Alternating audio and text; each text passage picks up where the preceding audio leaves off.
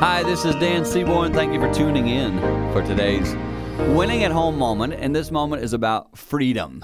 Sometimes what I call I want freedom. I want to do things my way. But actually, sometimes what I call freedom can be bondage to someone else.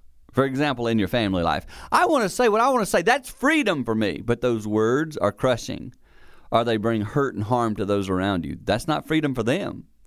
So often I think we need to keep in mind what could be freedom for me might be offensive or harmful to another. So I need to make sure I'm sensitive to that, especially as it relates to my marriage and to my children. We think different.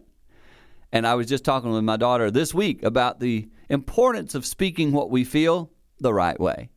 Work at that in your home, and I believe freedom will lead to more freedom as it's communicated correctly.